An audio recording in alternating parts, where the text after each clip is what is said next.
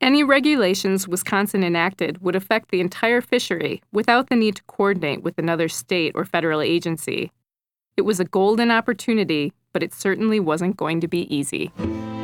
There isn't a single natural resource in the state of Wisconsin that the people wouldn't utterly destroy if they weren't curtailed. They've done so with the pine and the homing pigeon, and with every other thing that they have been unrestricted to control and to operate.